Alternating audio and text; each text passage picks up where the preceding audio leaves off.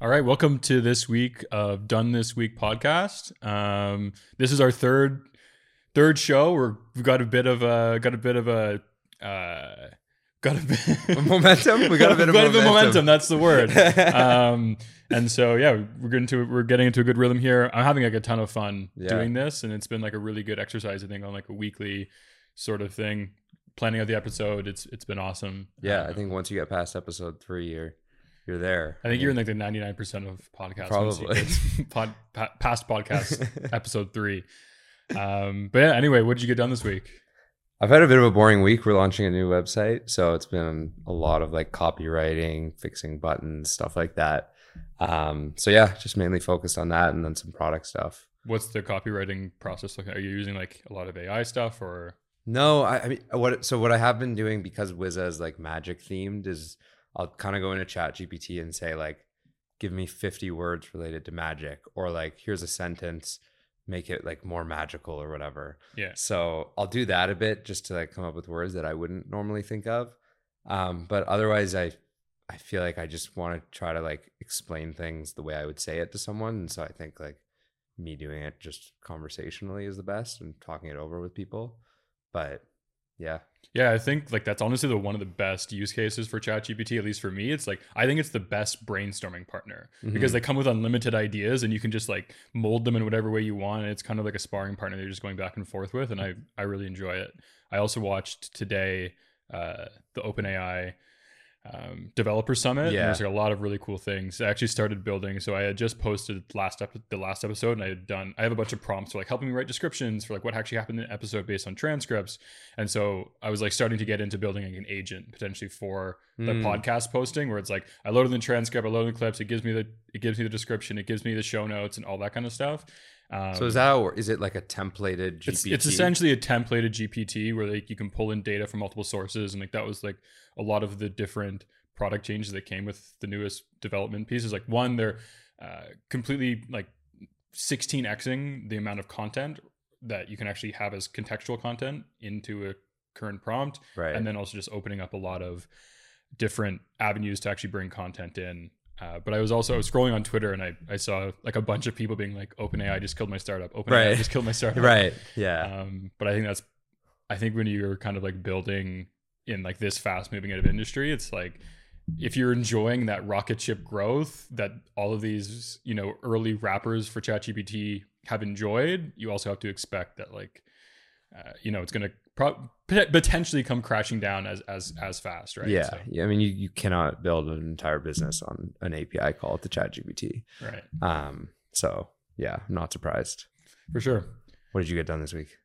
Honestly, just a lot of product work, a lot of kind of setting up a lot of the team members to start taking a lot more responsibility. Brought on a new head of operations, which has like been taking over like a lot of the stuff that I've just been like slacking on, which has been really, really great. And so not a lot of deep productive work. I'm working on a presentation. I'm going to Bangkok in December for Affiliate World. So like my mornings right now are just really trying to centralize information and lay out the talk, and laying out a keynote. It's like a lot of work. I'm kind of like mildly regretting accepting it because I'm like, fuck, it's a lot of work.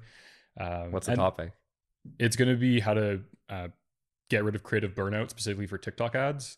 And so building operations and systems and inspiring creative thinking inside of your organization, so that one, idea generation, but also learnings from the ads that you're currently running are just like feeding into a funnel and like a flywheel of creating new content and optimizing performance. And then I also wrote our first like newsletter. I started writing this newsletter called AD&P, like advertising, design, and product.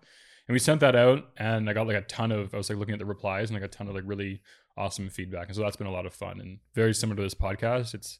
I have like 2 spaces now on a week where what's falling on my shoulders is just like research and like learning and like being curious. And so I've really just enjoyed like both of those things, and writing I think is just like a really great way of solidifying what your thoughts are on a topic, and then being able to communicate them. So yeah, a bunch of that. Cool. I watched a video this week that I found like super fascinating on a company called Dollar General. I'm sure you've heard one of of Dollar your favorite General. stores, I assume. Yeah. Well, we don't have it in Canada, but after hearing about them, I do need to go to one. So it's a crazy business model. So I took some notes here. So first of all, they do almost $40 billion in revenue. Roughly 5% of that's net profit. So somewhere around like $1 billion a year in profit.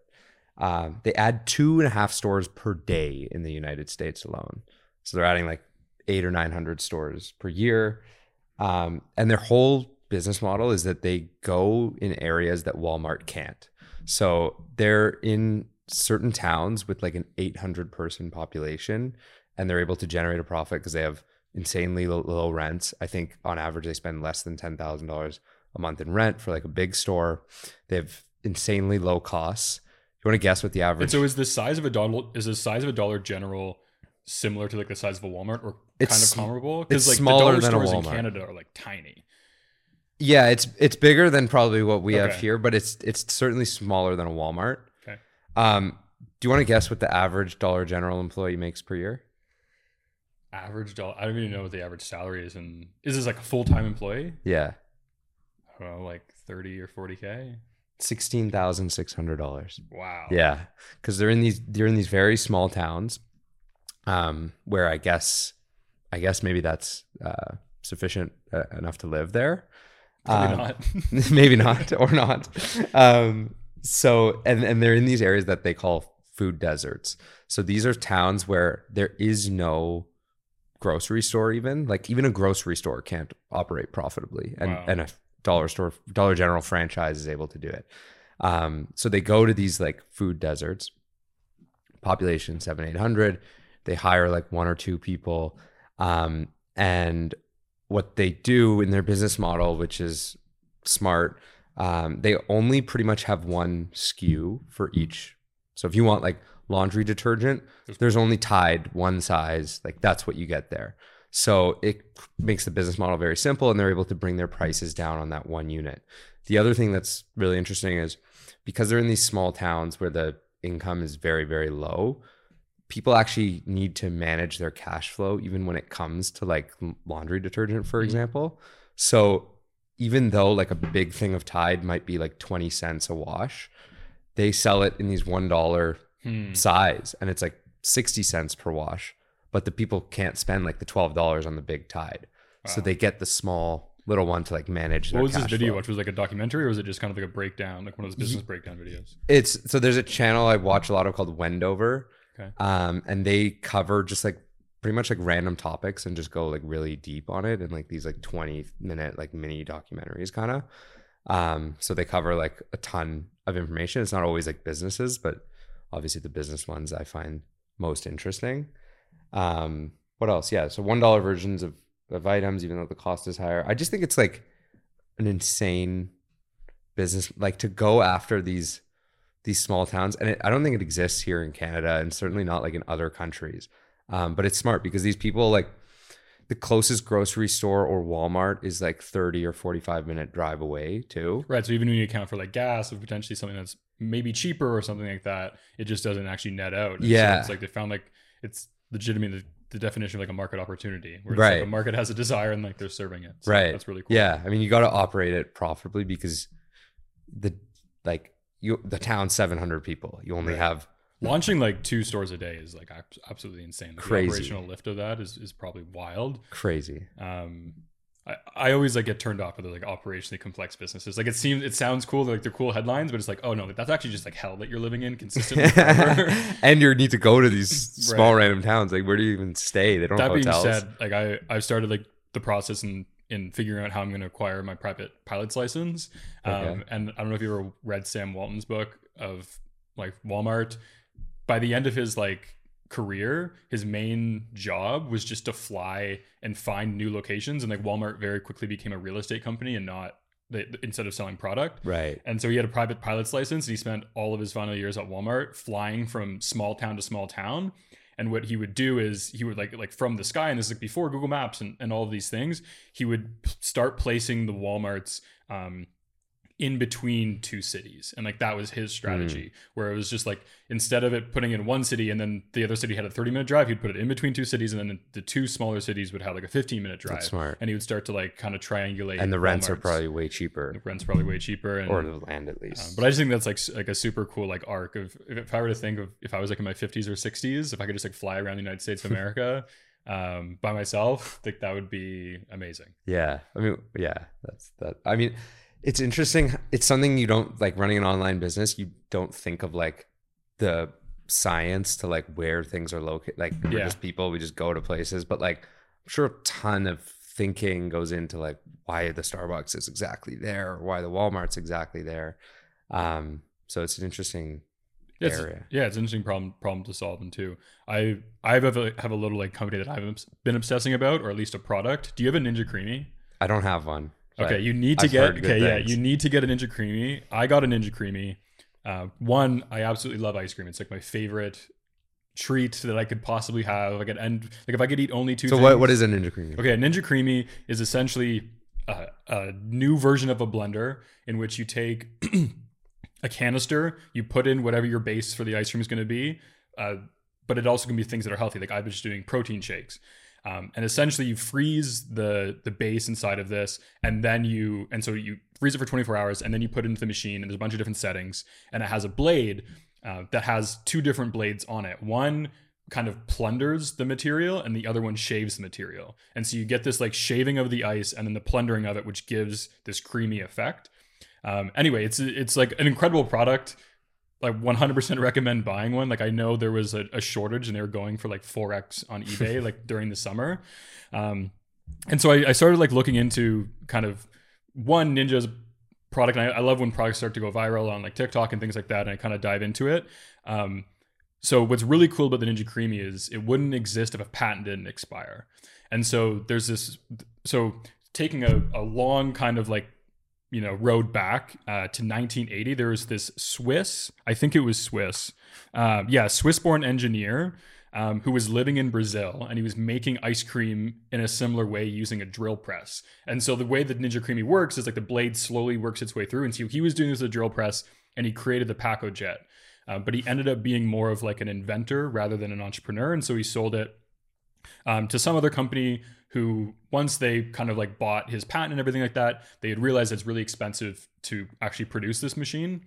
And so they ended up just like selling it into commercial kitchens. And so if you go to, a nice restaurant where you can get, house-made gelato, and you get those like little like scoops and stuff like that, they're probably using a Paco Jet because they've had a patent on this technology. And a Paco Jet costs around $6,500.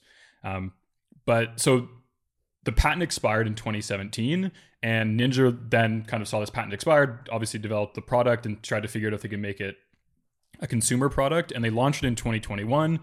And I feel like I didn't start actually hearing about this product until this year. And what's interesting about the Ninja it's called the Shark Ninja Jet Corporation. They actually went public this July as well. And so part of me is thinking like maybe that like Ninja was a well-known brand, but I think the Creami was like a massive success for them. And I was looking at their stock, and so like they lost like 36% from IPO, but it's regained 70% since August of this year. And so it's definitely like it's an amazing product, amazing company. And I like this idea generally of finding, solutions that exist in potentially markets that are outside of consumer, and then, democratizing them for the consumer. I think is like a really cool idea. And I was actually like thinking about this, if there's like a business actually in that as a core idea. The way I'm thinking about it is like, imagine if you had a database of all patents, when they're going to expire. And like, that's the easy answer. But then with like AI, you could even have now information about consumer trends, and then applying the current reality to old patents, and like starting to like iterate on business ideas, and essentially have like an endless stream of new ideas and opportunities of patents that might expire. Yeah, I mean, I wonder if that exists, a database of expiring patents. I feel like that has to exist, because I feel like it's such like a core of so many businesses. Definitely like not in software, but in like hardware and things like that.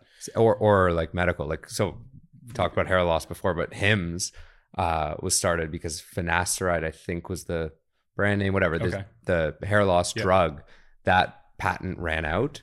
And so you could make like off-brand hair loss drugs, and that's what they started doing it and like shipping to people's doors. And they're, I think, $1 billion company. So there's definitely massive potential in like these expiring patents. Yeah. I mean, now that like it's kind of like shifting towards winter, and I'm starting to feel like the Toronto blues start, I'm like being a lot more analytical. One, I'm using the Ninja Creami less, and then two, I'm starting to be like a lot more analytical about like the city that I'm like living in. And I've been like thinking a lot about like what makes a good city, and like we both live in Toronto, although like most of the time we don't have winters. I think I'm gonna have more winter than I usually do this year.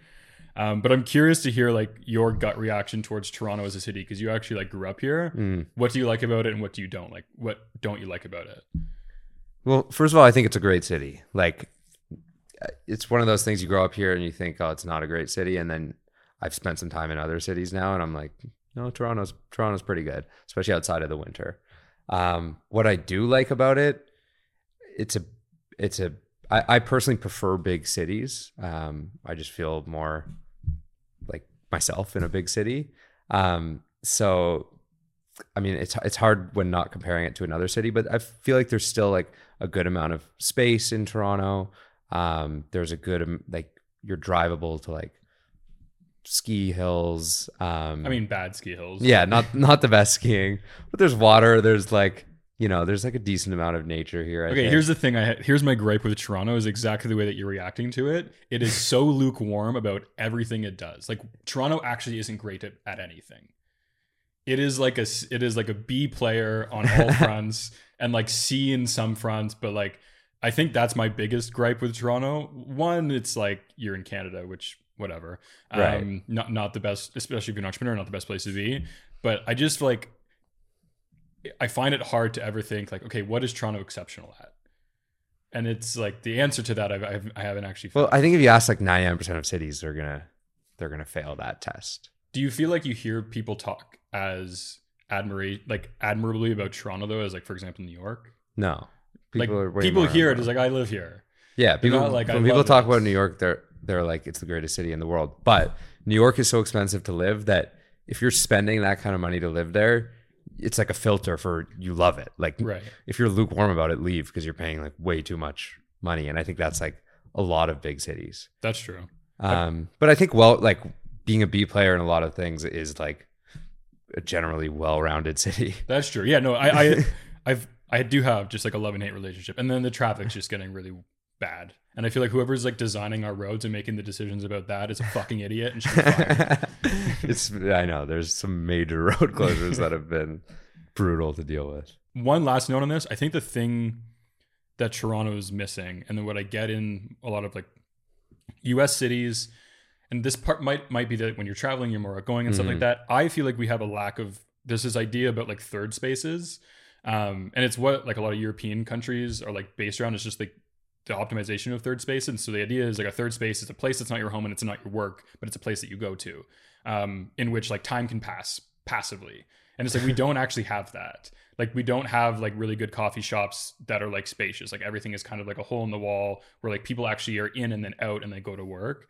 We don't really have like good like libraries or just like places where people can like congregate and either like experience things or just have like a space outside of the home. And I feel like that's the piece that's like missing from Toronto. The gym. The gym is one. Like, mine is the Granite, which is like a country club, I guess. $50,000 membership fee. Yeah. So like generally for like this, I think that's the part is like there's a lack of just like these like central spaces in Toronto that are just like good. Like, and like an example would be like in the summer, like the waterfront ends up being one. Like, you can go to the waterfront, spend time, and just be happy without having to like do a thing, right? Or like sign up for a thing or something like that. And I think we just like, it makes it hard when you have this like very vast like seasonality and between like summer and winter. Yeah, and things like that. I mean, I do think that the city is so starkly different. Like in the winter and the summer, like when I'm here in the summer, I'm like, why do I even leave here so much? Like, it's great. It's great. And then as soon as like, even now it's like dark at 5 o'clock, it's like, what am I doing here? So yeah, it's a love-hate. Have you heard of this new pizza place that's opened in Toronto now, Prince Street? Yeah, so I know it's like from LA or something like that, and I've been seeing a bunch of like influencers post that they're going to get pizza. Yeah, I think it's from New York, or maybe both. But my office is like very close to this new like, Prince Street pizza, and I'm noticing all around my office there's like empty pizza boxes just like on the floor in like kind of like prime Like locations along the sidewalk, on like the street, like or along the sidewalk, kind of like I'm like either everyone's just littering, or this place is doing some kind of like guerrilla marketing scheme where they're just like throwing boxes all around downtown. Okay, so just to be clear, your conspiracy is that Prince Street Pizza is littering Toronto with their pizza boxes. Yes, as a marketing tactic. But they're not the first to do it. It was a Red Bull marketing strategy. I think they did this like 20 years ago. They were trying to break into London because I guess no one in the UK had Red Bull. And what they would do is go outside like clubs and like just like busy hotspots and fill entire recycling bins, like exploding out with just like empty Red Bull cans, which is so smart because it's free cans that you have like lying around. And if I don't know, I think in the back of my head I'd be like, oh, Red Bull, I saw that like at the bar, and then I guess people liked them. Like, I think even more for pizza, because I think pizza is kind of once someone has like a pizza joint, I feel like it ends up being like their pizza joint.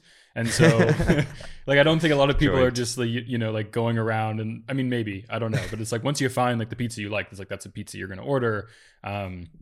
And so I guess like, yeah, adding the social proof around, okay, everybody's trying this. It's like you kind of just need someone to try it once. You have a good product, potentially you've won that customer with like a nice LTV. Right.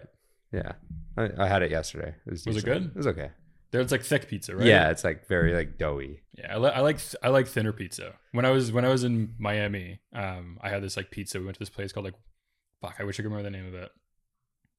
I can't remember, but it was like this like the thinnest, crispiest pizza with like, this is gonna sound weird, but it's like the pizza was warm, and then on top of it was the milk from like a burrata ball, just like over it. So you had this like hot cold contrast, and then truffle oil. It was by far the best pizza I've ever had. Shout out to my friend Noah from Social Snowball.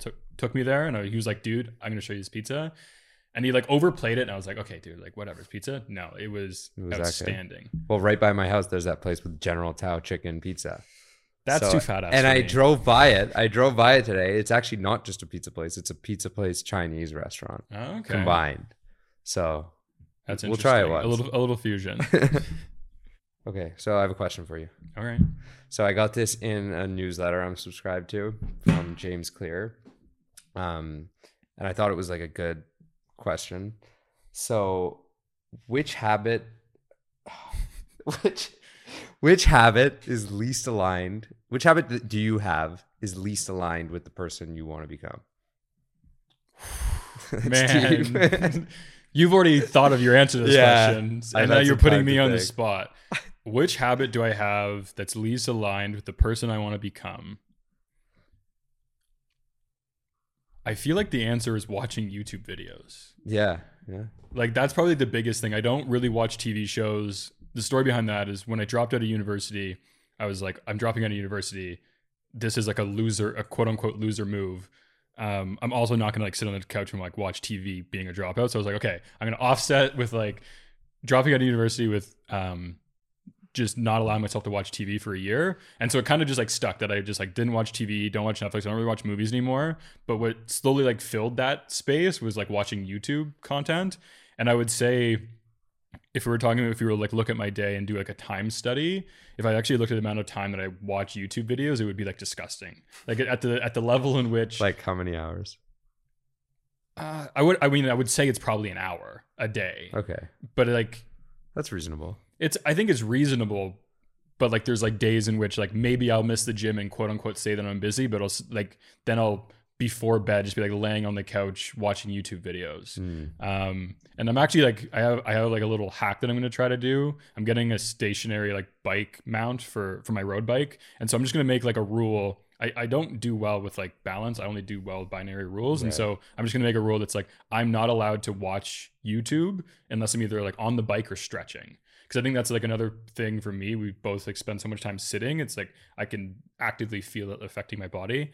And so, I actually ordered it 2 days ago. So once that's in, that's the new rule that's going to happen with YouTube videos. But I would say that's the piece where if I was It's another idea that I have is whenever you like are trying or evaluating your life, it's like pretend like you're like the hero in a movie. And it's like if you're watching a movie scene and you were doing a thing, it's like would you be like rooting for the guy or would you be like, wow, this guy's a fucking loser? Right. And I feel like if you always default to the movie scene in which you're rooting for the person to win, you're like will actually end up winning. So what is your answer to the habit? Well, I'm curious on the YouTube thing because I watch like a good amount of YouTube, but I do feel like most of the YouTube I watch is like educational. What percentage is like bullshit versus actually you feel like you get value from it? I don't think I concluded my educational content in that hour long. Oh, okay. So like, but the way I define educational content would be I'm outwardly searching for an answer on how to do something. Or for example, like the OpenAI dev summit, like that was an hour today. I'm not including that. I'm talking about purely entertainment based. I know we both like Whistling Diesel. Yeah. And I like people like, you know, doing stunts and all of that kind of stuff. And I also watch like a few like vloggers that I just like watching like their business journey. This guy named Max Tuning is building a sour candy company. And so they have like these like, you can make the argument that you're quote unquote learning, but it's probably better that you're reading a book, or just like researching your market and stuff like that. I found the argument hard to make that YouTube is the best source of like enriched information. I think it's like good for learning how to do specific skills, but like expanding your mind and things like that. There's definitely content out there, but I think that the wormhole is just too easy to slip into where you're just like watching stupid shit. Yeah. What's your answer to the habit that you have? So my gut instinct when I first read the question was like, oh, it's got to be drinking. Stewed on it a bit more and I was like, I don't think I have a problem with alcohol. I think you have a problem with FOMO. I think that's the only. You don't have a problem with alcohol specifically. You definitely have a problem with FOMO. Yeah, I probably do have that. I mean, not entirely. Like I can't it's not like I can't miss a night out. But if I do think of like the person I want to become, I think for me that does include like partying sometimes and going out.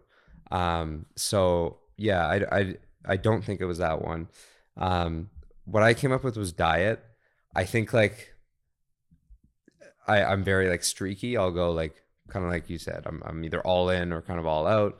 So I'll go multiple months where like I'm so on point with an exact like diet meal plan. And then I have periods now where like I moved and I don't have a kitchen. So I'm ordering a ton of Uber Eats.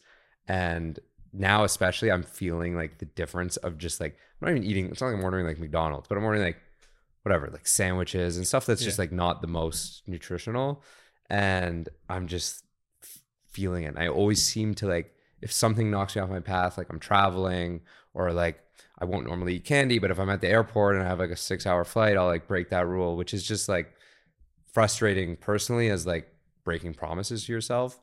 And then also like the performance side of it, of like how clear-minded you are and just, yeah, sticking to it. I would say my thing is diet too. I think I've also just like started to like really like restaurants. Like when you like work a ton, you know, fitting a restaurant into like a thing to just like do in a day, it's like it kind of like brightens your day. That's, you know, it's like good food. It's like you have experience and you don't need to have prior commitment to like have that experience. You can just literally just like show up. So I feel like I've just been like eating at too many restaurants in terms of like diet. It's just, I should probably, then no matter like how healthy of the meal you get at a restaurant, it's like they're all cooking with like really shitty oils and like, unless you do like a lot of due diligence. I actually got this app called Seed Oil Scout. I don't know if you ever heard that app. Dude, if you are using Seed Oil Scout in Toronto, there's nothing. There is literally nothing. It's the most depressing app in the entire world. You can literally eat at like Impact Kitchen and like one vegan restaurant. Yeah, I know. That is the only thing. It's like, I'm going to delete this app. This doesn't solve my problem I know. At all. But yeah. There's some chain that just announced they're going to stop using, Sweet Green, which we don't have. But yeah, I mean, do you still have Factor, the meal delivery service? I have that. The only thing I don't like about that is that it comes in plastic and they say that it's like whatever, non-leaching plastic, blah, blah, blah. I still feel like putting plastic in the microwave for 2 out of your 3 meals in a day is just like not a good option. I think it's fine. Speaking of seed oils, I met a guy at the Hampton retreat that I went to, and I actually don't know the full background. He's in like the kind of like farming industry, and they're launching like their own version of like frozen French fries where they're pre-frying them in beef tallow rather than like seed oils, and like we're going to be like the only seed oil free like frozen fry. And he actually said another really cool tidbit about your insulin response when eating potatoes. So I don't know the actual percentage, but like let's just say you take a potato and you cook it, there's a certain insulin response. If you take that potato, you cook it, you put it in the fridge and you reheat it the next day, the insulin response is like half. I don't know the exact whatever. But I've also been seeing like some of like these like health guys like watch now, like everyone's like, make sure you're reheating your potatoes. So that's kind of interesting. Because I always felt that potatoes always made me kind of feel good. Yeah, like, me too. They just feel like, I'm like, oh, these are like meant to eat. Yeah, I thrive on potatoes. Like meat and potatoes is just like literally all I need. So I was trying to order something healthy with a friend last night on Uber Eats, and I was just like, there is absolutely nothing that's just like, when we were in Scottsdale, they had a place, but like, I just want like a lot of like, why can I not just order like a chicken breast and potatoes or like, and vegetable, like that doesn't exist. Just like a simple kitchen does not exist. And I'm like, is it just such a small market? Are we like in a small niche of people that like want that, or like, is this an opportunity? I think it's an opportunity. Like, I mean, but again, it really could just be like a bias of like who you're around. I wish like there was a really good place where I could like literally just order ingredients rather than meals, of just like, I want a steak and then I want this cooked at my door, like without all this bullshit. I don't want the fucking thing on top or like whatever. I think there's definitely a market. I wanted to start a ghost kitchen with you a while ago. What were we gonna do? Smoothies. I like crunched the numbers on it, and like I was like, I think this could be like a great ghost kitchen. One, all of your produce is frozen by default, and so like you don't have a lot of waste. You don't need to have that much equipment. You don't, and like in terms of like outfitting a commercial kitchen for this, utility, you don't need stoves, you don't need range hoods. Like you could do it in kind of places you could get cheap real estate because you don't need to have all this stuff. And then also it's just like a pretty high margin, kind of like product and things like that. But again, like that's, and you don't need skilled labor. You need someone that knows how to measure and press a button. Like you don't need a cook. Blenders are tough. Okay. Maybe we should open like a Ninja Creami. Yeah, / protein ice cream. Ice cream spot. We just have a bunch of Ninja Creamies in my basement. Just crank them out, stop working on the businesses, and become the neighborhood ice cream man. Do you have a ring at your place? Yeah, I do. I just got one because I moved into the house. I'm shocked at how good of a product Ring is for like $180 or whatever the Ring doorbell is. The software is good. The software is great. Everything works perfectly. You can draw like a map of like the area of your house where if someone walks into, you get an alert. It's connected to like your community, so you can get like certain alerts if like someone like breaks into a car or whatever. It's so far and above any other like security. I don't even know what there was before. I've never had security before, but that's a product you use and you're like, I understand why this company sold for $1 billion. And so we were out, or I was at your house the other night, and you had got like a notification from like your other house that like someone, what was the notification you got? I think someone lost a cat. And yeah, so like it connects to your community and then, connects you with other Ring users, kind of similar to like an AirTag. And we were just like, bantering back and forth of, I don't even know how this came up. We're like, imagine like a Ring dating app where it connected you with just other Ring users. And then you could, this is a far-fetched idea. This is your idea, not mine. Just for the record. This is my retard idea. You could literally just connect all Ring users and you could set how far you want, your prospective like partner or one night stand to be. And then what you could do is like someone could literally just like come up, ring your doorbell. You get a visual of them and you could just be like, accept or deny. And it's like the biggest like in-person booty call network, Ring dating app. I think and the door just opens. And the door just opens, and it's just, it might work better for like certain niche communities rather than the general pop. But I thought it was like a funny idea that we should include in the podcast. Imagine the fear of getting to someone's door and just like, what are they gonna do? Click X or check, and then what happens when it's an X? It's just like turn around and go home. You just turn around and you go home. Get an alert. Yeah. Oh, I think that's a good app for some stalkers. That's probably true. I've also I've been reading a lot about one, I was like scrolling through TikTok, and I had seen like a bunch of people start posting about Gap, like the kind of affordable clothing brand, being like, Gap is like really crushing it, or like girls being like, get your mans to Gap and all this shit. And then it made me think of this idea that I had read about a while, where it was stock trading based on social arbitrage. So the whole strategy, and there's entire actually like hedge funds like based on this.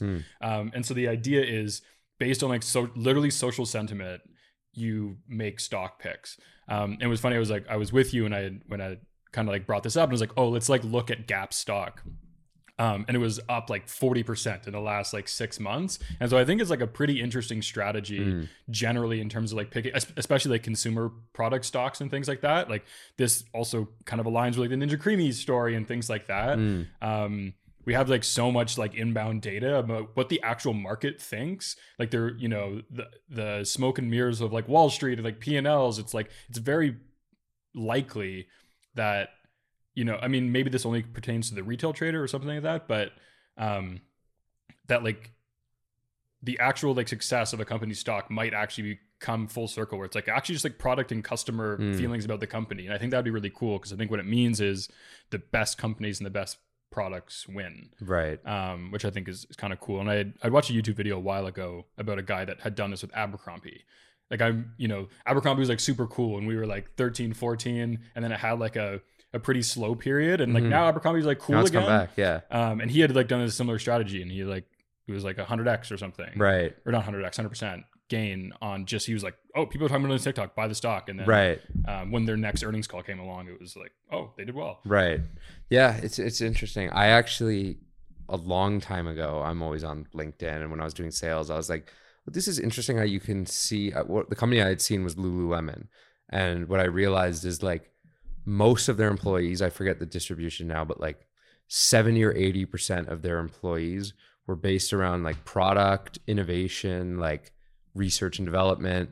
Which sounds stupid for clothes, but like apparently they do a lot of research. They definitely innovate. They clothing. they do some stuff, but they have thousands of people doing this. And I was like, I bet you a decent stock picking strategy would be to like look at a company, break down their headcount of like, if you're all like salespeople, you can probably bet that company like will in the long term, like their product will suffer, and then in the long term, like their stock will come down. Or you could at least make the assumption that at least their growth is predictable. Right. If it's like a sales company, it's like that's the whole idea. It's like it's predictable revenue, and if you hire more salespeople, you get more revenue. You're essentially buying revenue with salespeople. Right. But where you get asymmetric returns is like innovation and things like that. Right. So I think like headcounts. If all the people are in like engineering, product, R&D, like that's probably a company that's going to be innovating.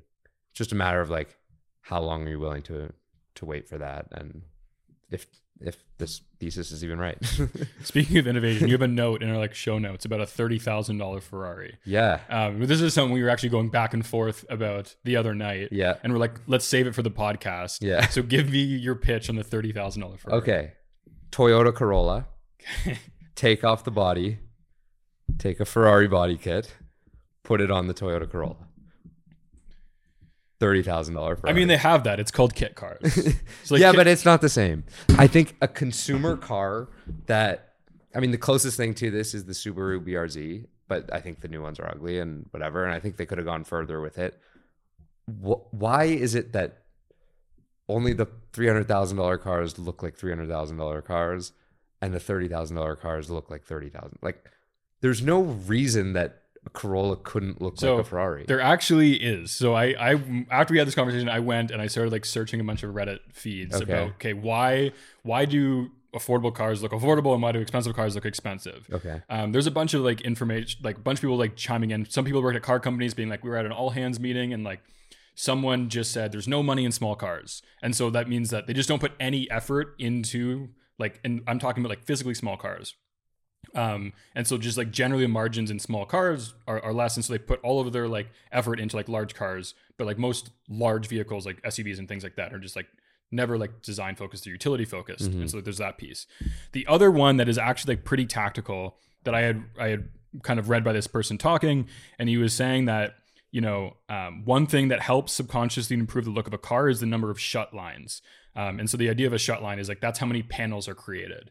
And so if you look at like a cheaper car, they have like a quarter panel and then a door panel and then a separate piece, and there's all these like lines, and it's kind of looks like it's like put together and it's like a thing. When you look at like a Ferrari, it's like beautifully crafted with like arches and things like that. And essentially what they were saying was like, from like a design and engineering perspective, it actually costs more money to create these body panels that are larger, rather than building these like small panels. And then in terms of the assembling small piece by small piece apparently is easier than doing these like large panels. And so there is like an actual like tangible like engineering problem. But I've also always had this idea that you're thinking, which is just like, if you're an affordable car company and you're like trying to make a bet, you're a publicly held company. It's like, just go hire the designers of fucking Ferrari, right? And like take a bet or something like that, right? Is the Corolla the best you could come up with like whatever budget was set? I think what you could also make the argument for, and this might be a little bit, but like it's the same idea as like, show me the incentives and I'll show you the outcome. You know, Ferrari is like, they're like, our price point is $400,000. We need to convince someone that this is worth $400,000, and then, because they have like higher margins and things like that, that means that their people are paid better. And so like their incentives are aligned to creating a car in which would be warranted that someone would spend an obscene amount of money. If you look at the incentives like a affordable car company, the actual incentives are to create a car that's as good and as cheap as possible, right? Not as good looking. It's like the value propositions of the two products are completely different. And so I think that might kind of fall into it too, is like, what is the car actually trying to accomplish? Right. Yeah. And every company needs to focus on their thing. Yeah. But maybe it's a new car company where it's for people that want a car that looks like a Ferrari, but they want to spend I think that's like a really small niche market between the ages of 17 and 22 men. Yeah, well, this reminded me, like when I was, I think like 15, I was actually looking to see like, does this actually exist? Does someone did it? And I found like some scam website. I don't even know if it's still around. But right, but then you need to like install these body kits, and like that has like a $10,000 installation fee. Yeah, it's like you get like it's a lot easier to just like make $300,000 and buy the easier said than done. Yeah, I think what's the last thing you have in here? It's just you just have Zinn 1.1 billion cans. 1.1 B. This is a tiny little note, but Zinn apparently, according to Twitter, sold 1.1 billion cans last year. That's pretty wild. When you think about the fact that there's 7 billion people, like, and they sold 1.1. I will also say, I think that you and I were on the Zinn train before all the hype. Before the hype, I think so. 100%. We was when we were living in Arizona during like COVID, and we're like, oh wow, we found this like product, and we're just like, wow, this is fucking awesome. This is a good product. This is a good product. I was actually listening.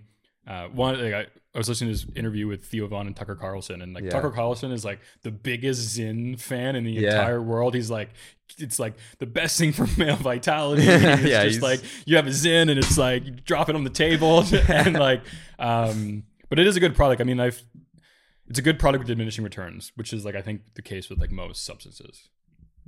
Diminishing returns in terms of how much you feel it, and like the benefit to. Like, because you've stopped a few times. I've stopped a few times and then started a few times. It does, and like there are these like guys on Twitter that are literally just like, you make more money when you consume nicotine, and like I think it's true. And like I don't know, like I think there is something to be like there's something to be said about like my angst when I have like nicotine consumption. Like I'm just a little bit more anxious, and like in a good way, like in a way that's just like. And like part of it might be like actually like just like a physical thing of like I put it in, I'm like I'm gonna get to work, but yeah, I don't know. I don't know. I feel better, but I've tried to think about it so many times. Is this something worth stopping? But I mean, I just don't think it has any negative effect, and it's something that I like. People said that about everything. What do you mean? Like every sort of like nicotine delivery system has always been. Oh, I see. Has always been. There's like even when like vaping was first, I was like, oh, this is the best thing, and we were talking about like Juul last week, and like then it becomes, you know, like I think. I mean, like potentially, but you also have to just like take into account these things are made in factories. You know, like you're not actually consuming them. I don't know. Like if I were at a craps table and there was a bet for like Zinn's that has 0 side effects long term and like has some side effects long term, like I think I would put the bet on has some side effects long term, just by the way history plays out. I think like anything you're consuming every single day, multiple per day, there's a risk. Do you do anything else for like focus? Any other like products? No, just like coffee, working out, like standard life stuff. Do you? I think the only other thing that has like stuck, and like right now I haven't taken it probably like 8 months or something like that, but like modafinil has been Right. like You that is showed me like that is like a wonder drug in my opinion. It's like Adderall but not an amphetamine. It's not as like up here, it's more just like in your body and just like getting you zoned in. Essentially it's a drug that they give to people with narcolepsy, people like that fall asleep by accident. And I had found it based on like a Dave Asprey blog post, and then I just like went down this like huge rabbit hole. Originally found it from like a guy selling it on like our version of Craigslist here in Canada. It was literally like the posting on the classified site was just nootropics, because like that's what I searched. And then I was like, do you have modafinil? And he's like, I have modafinil. And it was just like it was this like Chinese immigrant that was going to school at University of Toronto, and we would just sell modafinil. Interesting. But and then there was like the whole overseas pharmacy thing that was whatever. And then my last trip to Mexico, you can literally just like walk into the pharmacy and buy it. And I bought a ton. I think a lot of places you can just buy it over the counter. I think in the UK you can. Yeah. Yeah. You first showed it to me. I was taking it probably 60% of like work days. It definitely increases focus. I feel like, I don't know if it wore off or whatever now, but if I have it, it's just like, it sometimes impacts my sleep, like especially if I have like full one. I'm just like lying awake in bed and I'm like, this you have to plan it out. It has like a 12-hour half-life, so it's like you have to take it in the morning to not have it affect your sleep. The only like side effect that I found like acutely and anecdotally is it makes me a little bit less patient, which like could also be a feature. But like in terms of like if someone like comes over and like talks to me when I'm like in it and just like, fuck you, like can you fuck off? So that's the only like side effect. And I know I read a blog post from Tim Ferriss a long time ago, and he was taking it for I think like 4 years. And he was like, the reason why he stopped it, he was like, nothing this good doesn't have any side effects. That was his like logical reasoning for stopping, which is like coming from Tim Ferriss, like it's not as logical as it usually is or as like calculated, but I thought that was kind of interesting. Yeah, definitely. Yeah, it's a good thing. But I think that's pretty much everything we've got for this week. Yeah. If you haven't yet, make sure to subscribe if you're on YouTube, follow us on Spotify, wherever you're listening. And this has been another episode of Done This Week. Talk to you later.